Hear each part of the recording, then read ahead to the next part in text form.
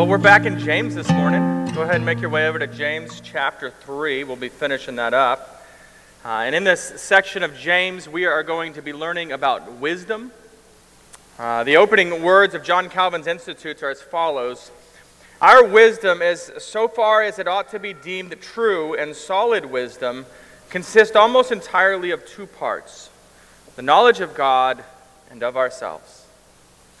Wisdom depends on knowledge. It absolutely requires true information, right? But it's also far more than knowledge. It involves knowing what to do with this true knowledge that we have. And then there's one more also very important aspect of wisdom. Let me explain it with a little bit of a story. As our children were growing up, we've kept what we call a funny book over the years, and it's just where you write down anything funny or ridiculous your children say. If you've got kids, I highly encourage you to do that because we forgot all these funny things they say, and then we read them and we get to laughing again and again. Anyway, I recently read one of these that I had absolutely forgotten, but the situation is Sadie Piper is in elementary school age, and she shouts down the hall one morning, "Dad, are we going to ride our bikes today?" And I shout on back down the hall, "There's an 80% chance of rain today. I don't think it will be wise to ride today." And I thought, well, the conversation's over. We've just discussed it. We're not riding bikes, clearly, right? But maybe 30 seconds later, she shouts down the hall, "So, yes or no, are we riding bikes?" Right? The idea of let's put wisdom into practice, that it's actually something we do. It requires, wisdom, knowing what to do with right knowledge. And finally, right, often the most difficult part for many of us, whether we are in elementary school or not, it requires actually doing the wise thing. I don't know if we rode bikes or not that day. Hopefully not. Anyway, the wisdom that James is going to challenge us with today is of far greater significance than when it's wise to ride your bicycle in the rain or not. This wisdom is not about whether it's wise to marry this guy or to marry this woman, right? It's not wisdom about what career should you follow.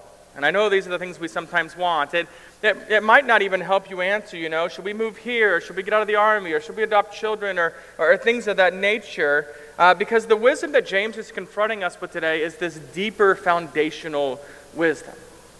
What I mean is these 109 words are going to expose your heart in a way that you might not like it, and hopefully you're getting used to it, because James seems to be doing that to us over and over and over again. And see, in this passage, God is challenging the way that you relate to yourself.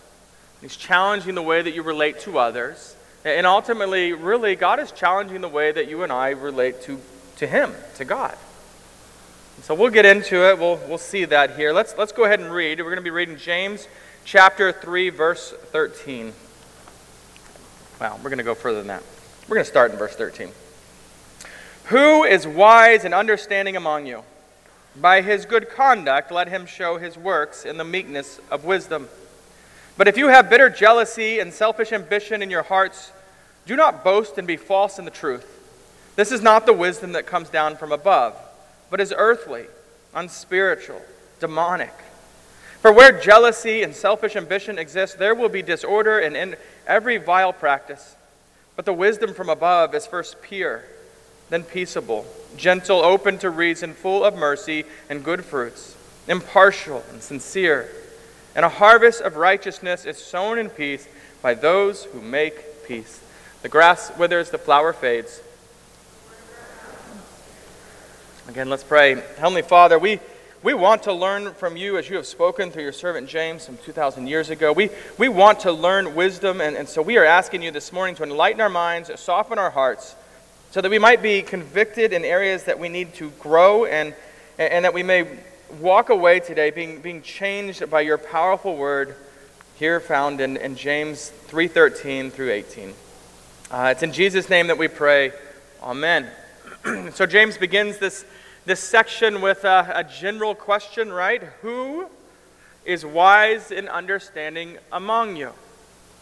And a question like that rises you to look up and begin to look around, to think about the people in your life, to start thinking through who are the wise people. And that really means, and this is what I think really James wants you to do, is at some point, or immediately actually, you've got to come up with this criteria. What is wisdom? When I look at someone, what do I expect to find in them to know whether they are wise or not? What's your criteria? And even in your own mind, if you were to take the time and really think through that, you'd begin to start seeing some ideas. And question, right? Do you picture some old sage-like individual, like holding his hands like this, as he talks to you, something like that? Listening to you with dedication. Yes. Yes. Right? And then just spouting out some Yoda-like answer. Jim, this is what you need to do. Do or do not. There is no try.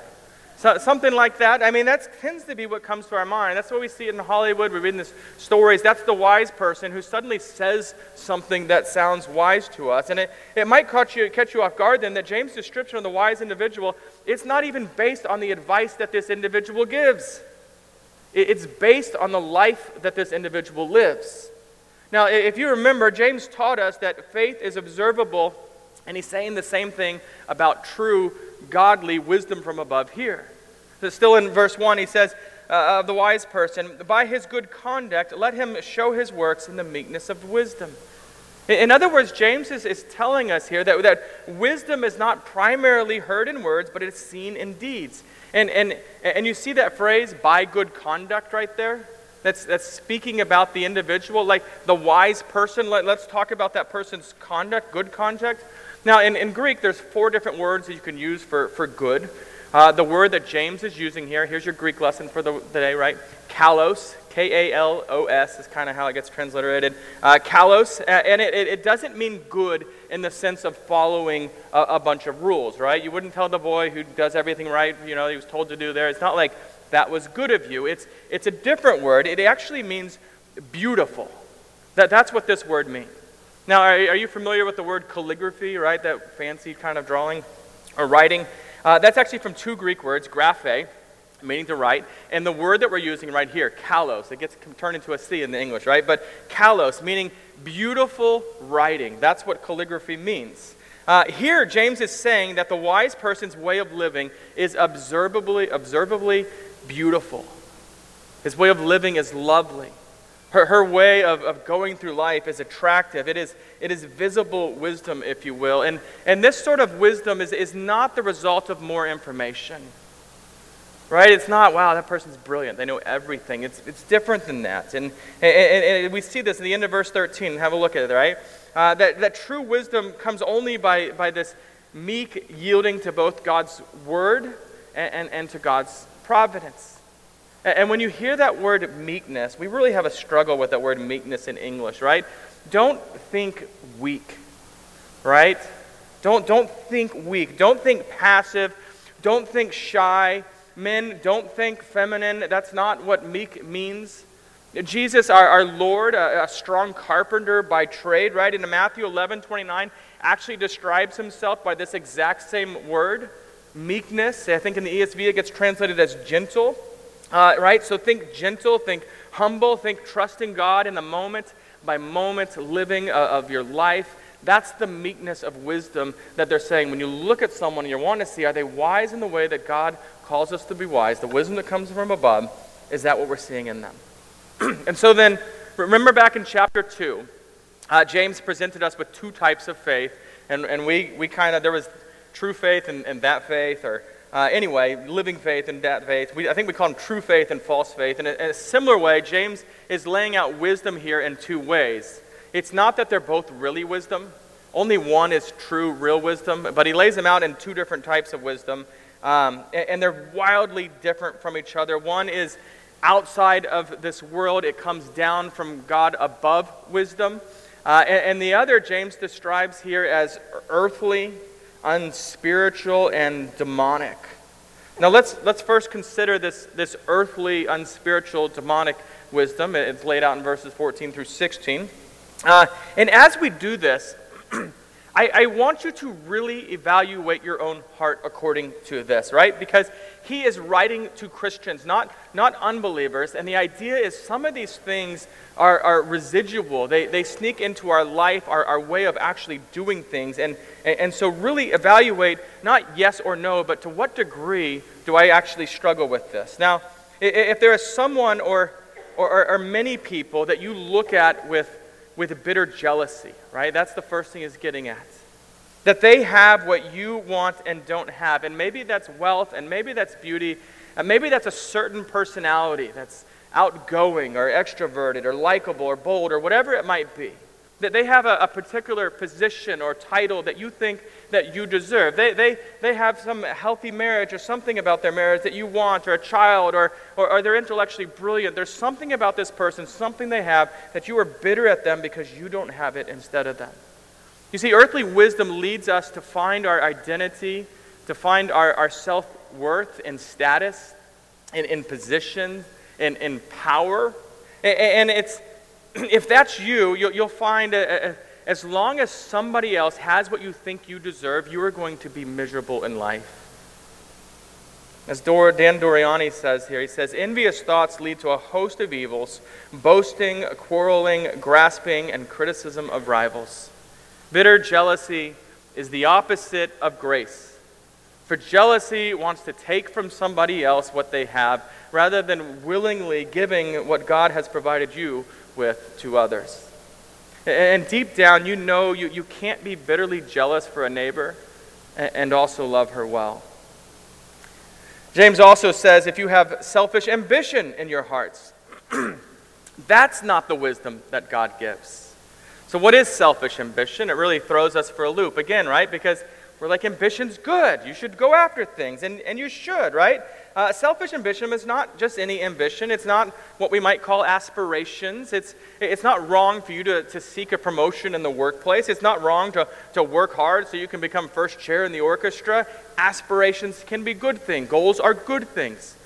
We see some particularly good ambitions in the Scriptures. 1 Thessalonians 4:11 calls us to aspire to live quietly. And you're like, really? Yeah, that's what it actually calls you to aspire to. 2 Corinthians 5:9 calls us to make it our aim to please the Lord. Yeah, that's a good goal in life, right? To please the Lord. Paul in Romans 15:20 declares it's his ambition, he uses the word ambition, to preach the gospel in places where Jesus is not known. I mean, these are good ambitions. And they don't all have to be super spiritual in this sense, right? It is good for you to have a taste for life and a dream, to have goals, to develop the gifts and the skills that the Lord has provided you with. Whether we're talking teaching or music or writing or running or baking or whatever it is, you should have ambitions in life, right?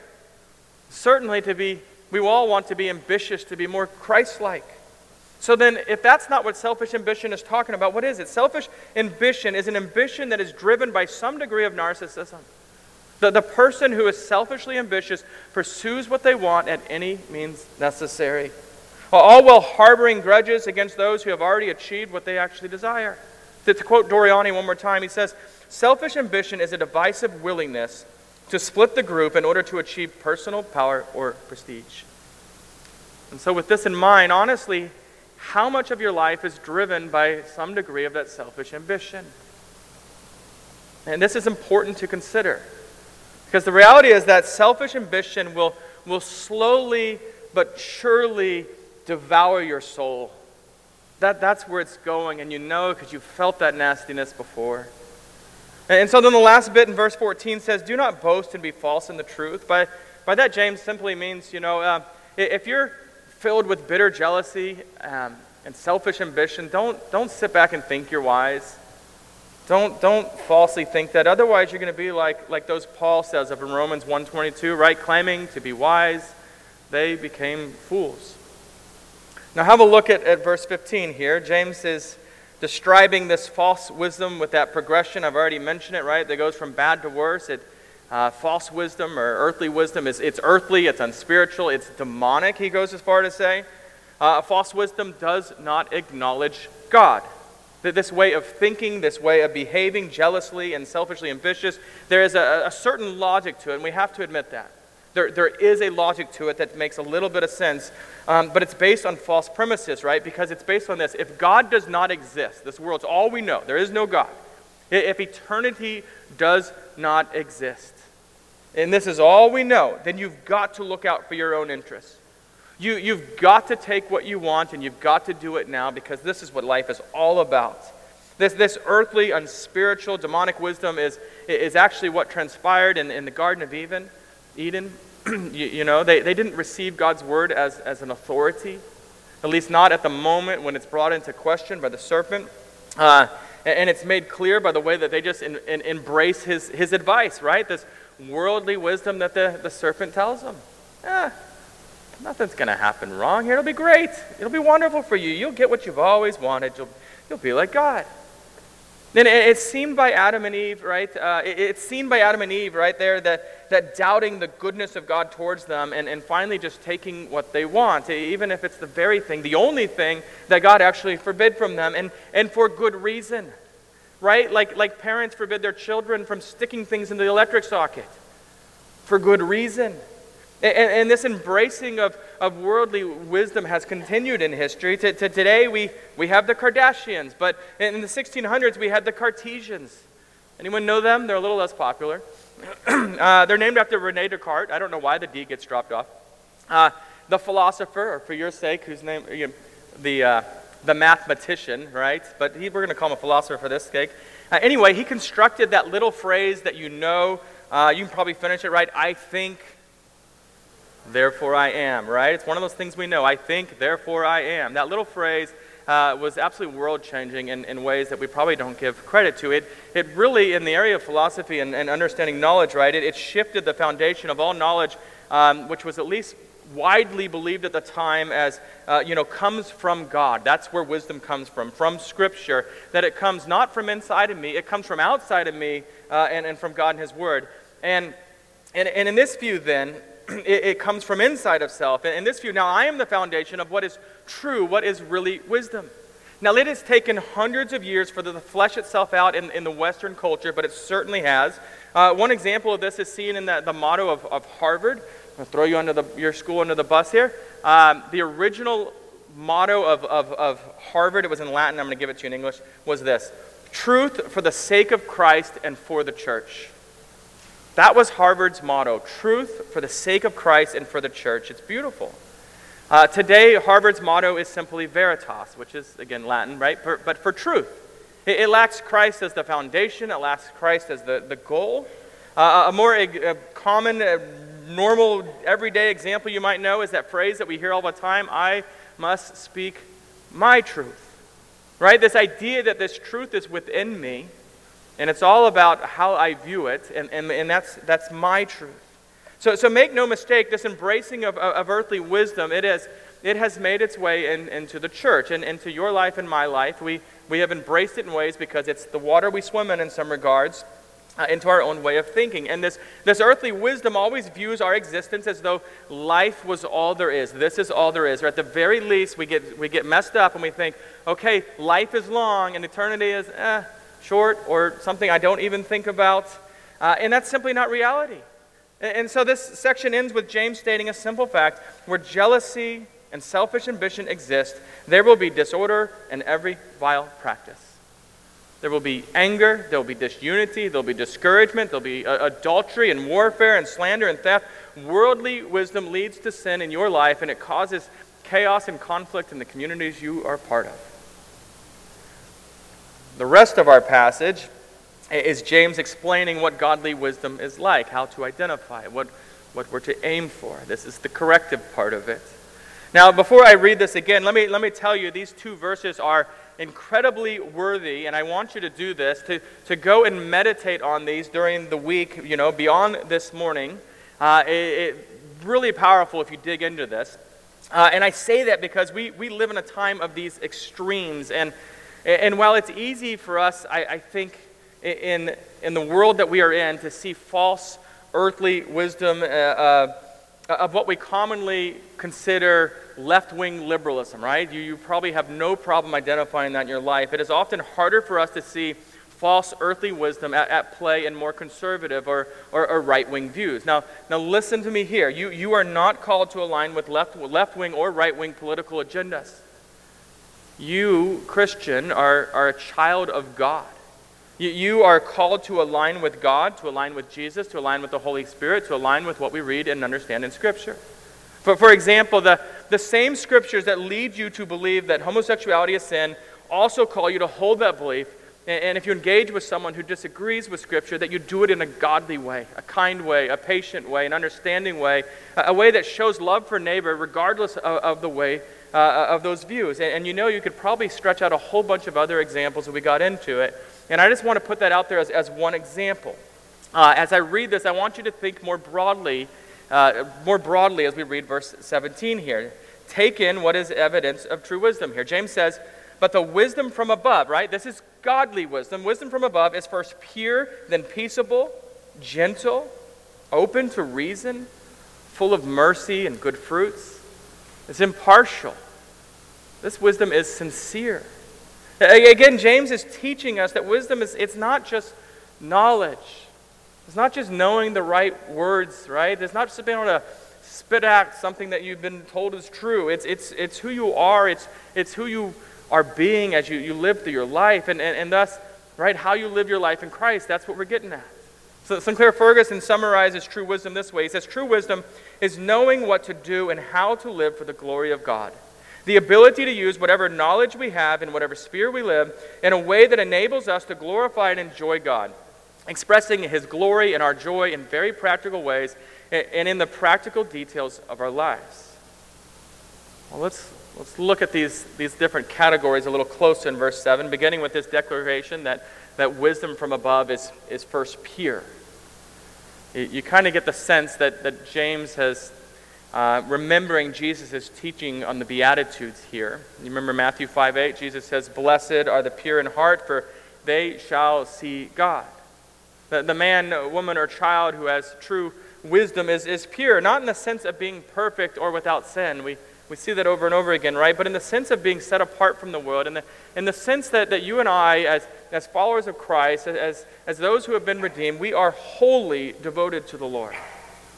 And thus, as we saw in James 1:27, right, devoted to loving others well as well. But more to the gospel point, if you are to be truly wise, you must have been made pure by the sacrifice of Jesus for you. Now James continues with true wisdom here. It's peaceable. Again, with the Beatitudes in Matthew 5:9, Jesus said, blessed are the peacemakers, for they shall be called sons of God. Peaceable, right, is the polar opposite of the disorder that's caused by selfish ambition and earthly wisdom. Having been reconciled to God, we are to live at peace with others, or as Romans 12:18, right, says, if possible, so far as it depends upon you, live peaceably with all. Now, I'll be honest, there are some times in my life, there have been a few people that I just find myself, I don't like them. And everything in me just thinks, I don't know why, but I don't like this person. And I just want to mess with their life in so many ways. And I'll tell you this Romans 12:18 has been the verse that I come back to and have to just meditate on over and over and over again to get my mind back in line with what God calls me to in Scripture, right? If possible, so far it depends upon you, live peaceably with all. The next attribute of true wisdom is being gentle. All right, it's easy to be gentle when everything's fine. It's a little more difficult in moments when it looks like conflict or when you have to correct someone. And gentle might mean that you are confronting or correcting someone. But doing so with gentleness and instead of harshness does wonders. Right? You ever gone to the nurse and gotten the shot in the arm? And sometimes they're just jamming in there, and it's a pretty miserable experience. And other times they kind of massage your arm and stick it in there. Right? One of those is gentle. The other one is really harsh. And you get the medicine either way. That's true, right? You can say the same information either way, but aren't you far more willing to receive it when administered in a gentle way? It's a bit like that. For example, in Scripture, you might think of Jesus with the Samaritan woman. He didn't just scream at her, your views are wrong. We worship in Jerusalem, right? There's not this big argument that goes on. He's gentle with her. He walks along with her. He asks questions that are probing. He answers questions. He's gentle. Fourthly, true wisdom is open to reason. This means that you are willing to change your ways when shown biblical, right, or just things outside of or just logical reasons to do so. It's this willingness to obey God, to be wise, rather than that stubbornness that I know we all fall into, where you think, you know what, I want to win this argument. I don't even know what I'm arguing for, but I'm going to win this. I will not budge no matter what. It's that reasonableness. You think about Paul, right? He commends Christians everywhere in Philippians 4:5. Let your reasonableness be known to everyone. Being open to reason sharply contrasts with the angry and the foolish argumenting that characterizes too many who profess the name of Christ in our day. And it's not that we shouldn't have conversations where we differ and challenge ideas even outside of these walls, right? We should, but we must be able to do it in a way that matches this, that's peaceable, that's gentle, that is open to reason. Are you capable of changing your mind if you see a biblical reason to do so? Is there enough humility that you could do so? Fifthly, true wisdom is full of mercy and good fruits. We have received so much mercy and kindness at the hand of the Lord. There is no reason that we as God's children should be stingy with things like mercy and kindness to others. Now, the sixth attribute of true wisdom is impartiality, that we're not showing favoritism. We've talked about this before, right? You don't treat someone different because of their wealth or ethnicity or attractiveness or whatever, you know. And the last characteristic of the person who is truly wise is that they are sincere. Our English word sincere is from these two Latin words, one meaning without, the other one meaning wax, right? You put them together, without wax, and you think, well, that's weird. It's a reference to ancient pottery. You'd have this old pottery, and they'd get these cracks and gaps in them. And what some of the dishonest shop people would do is they'd take wax and fill it in, which would smooth it all out, and then you paint over it, and to the normal eye, you'd think, oh, it's a great little pop, but there's cracks all over it. It's this disingenuousness, right? So it's about being real, being honest about what's going on. In our family, we've been running into Laura's trying to save some money on groceries lately, so instead of real Chick-fil-A sauce, she keeps bringing down these cheap chicken dipping sauces. Have you seen them? And we were like, it's the same thing, and we taste them and they're not real. She did it with Cheez-Its recently. They're not the same. They're not genuine. That's what it is. They're masquerading as Chick-fil-A sauce or real Cheez-Its, and they're just not. Anyway, as Christians, we can be sincere. We can try, we can say what is true, and this is what's so amazing about the gospel, right? It's not, you've come to Christ, you've received the gospel, so now pretend you're so great so everyone's impressed with you, right? We can be honest about who we are, what is true, because we're aiming to please God more than others want, and because we can reveal our faults and our struggles with each other. We can honestly live without wax in the way that this word is used, right? Because you know God doesn't accept you because of your reputation. He doesn't accept you because you've convinced other people that your life is all perfectly put together, but He accepts you on the basis of what Jesus has done for you. And if we're ever going to grow, it really means that we can be honest about things. And so there's no reason for you to pretend. Our passage ends then with James writing this. He says, "And a harvest of righteousness is sown in peace by those who make peace." As God's children, we are to be peacemakers. We are to be those who cultivate peace in our places of work and the places we learn and the places that we live, wherever it might be, that we are cultivating peace. Not at all means, right? There are times you absolutely can't avoid it, but to the degree that you can, you absolutely should. This harvest of righteousness we should really consider in two ways here. First is, this is righteousness in your own life. Godly wisdom from above will grow into the fruit of righteousness in your life. It's the sanctification. Ryan talked a little about that in Sunday school this morning, right? That we are actually growing and learning and changing in that regard. This is the good conduct, the beautiful conduct of verse 13. Given the section before our passage even, right, this is probably particularly true in regard to the way that we speak to others. Now, the second way we're to understand righteousness here, a harvest of righteousness, has to do with the impact that our lives have on others. And get your head around this. Your life does impact others. We live in this mass media mindset where you're like, if I can't make a huge difference, what's the point? But your life actually affects the people you engage with. When you walk out of here, someone you meet at a restaurant, someone you're working with, wherever the places that God has put you, you are actually making a difference in one way or the other. And the harvest here suggests that you and I are living in such a beautiful way, such an attractive way, that others become curiously drawn to God through it. I mean, there's something about the way you are handling stress, or admitting that you're not handling stress well. There's something about just the way you engage with people that looks like the wisdom we see here, that draws you to think, okay, what's going on with this person? They're not like everyone else in this office.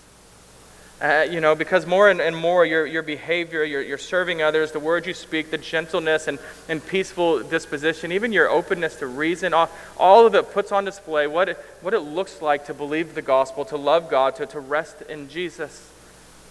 And let's be honest, the world needs more Christians who are truly wise in the ways that James lays out here in this passage. And so then how do we get true wisdom? Well, you need the gospel if you are to become more wise. You need all that God has done for you to just permeate your life. That becomes such a reality to you. That you know the love of the Lord for you, that you know His provision for you, that you trust even in His providence, whatever situation you find you're in. And so listen, right, if you struggle with envy and selfish ambition, it's because you have failed to see that your status as a beloved child of God is real and secure. The more that we understand God's love for us, the less we are going to feel the need to prove ourselves or to take from others. I want all of us to be able to say, right, that, God has given me the talents I have, whether great or small. He has given me my place in this life, whether prominent or obscure. He has, whatever my lot, I know that God will bless me and I can serve Him faithfully. This way of thinking is a fruit of faith. A fruit of being at peace with God. And it frees you and I to sow peace in the community that we live in. You want more true wisdom from above, then also, right, you need to be influenced more by the Scriptures. And we say this over and over again because we need to hear this over and over again. I need to hear this over and over again. So don't hear it as going one direction here, right? But you need more Scripture in your life, and you probably need less of your favorite social media feed, less of your favorite news channel, things of that nature that are speaking to our life also. The Bible is filled with wisdom from above. And some of the books are even called, labeled as wisdom literature. Right? It's Job, Song of Solomon, the Psalms, Proverbs, Ecclesiastes, and yet every book in here, don't think that's the only place you find wisdom. Every book of your Bible, every word, right, is filled with wisdom. Also, if you want wisdom, ask God for it. When's the last time you really prayed that? You remember back in James 1:5, he said, if any of you lacks wisdom, let him ask God, who gives generously to all without reproach, and it will be given to him. When was the last time you asked God for wisdom in whatever situation you're in, whatever you're struggling with? The last time, if you're feeling selfish ambition, if you're feeling, whatever it might be that you're asking the Lord for wisdom. Further, learn to value true wisdom. I can't talk about wisdom without at least quoting from one proverb, right? So Proverbs 3:13 beautifully says, and it's going to personify wisdom as a woman, so don't get confused halfway through. Blessed is the one who finds wisdom, and the one who gets understanding. For the gain from her is better than gain from silver, and her profit better than gold. She is more precious than jewels, and nothing you desire can compare with her. So much of what we see in this passage as wisdom from above comes from resting in Jesus. And so let's let go of jealousy. Let's let go of selfish ambition. Let's evaluate our lives so we can see it and get rid of it, right? And let's pursue Holy Spirit and empowered life that is pure and peaceable and gentle and open to reason and full of mercy and good fruits and impartial and sincere. As those who have experienced the peace of God in Christ, let us now be those who sow peace wherever the Lord leads us, wherever He has planted us. Let us pray.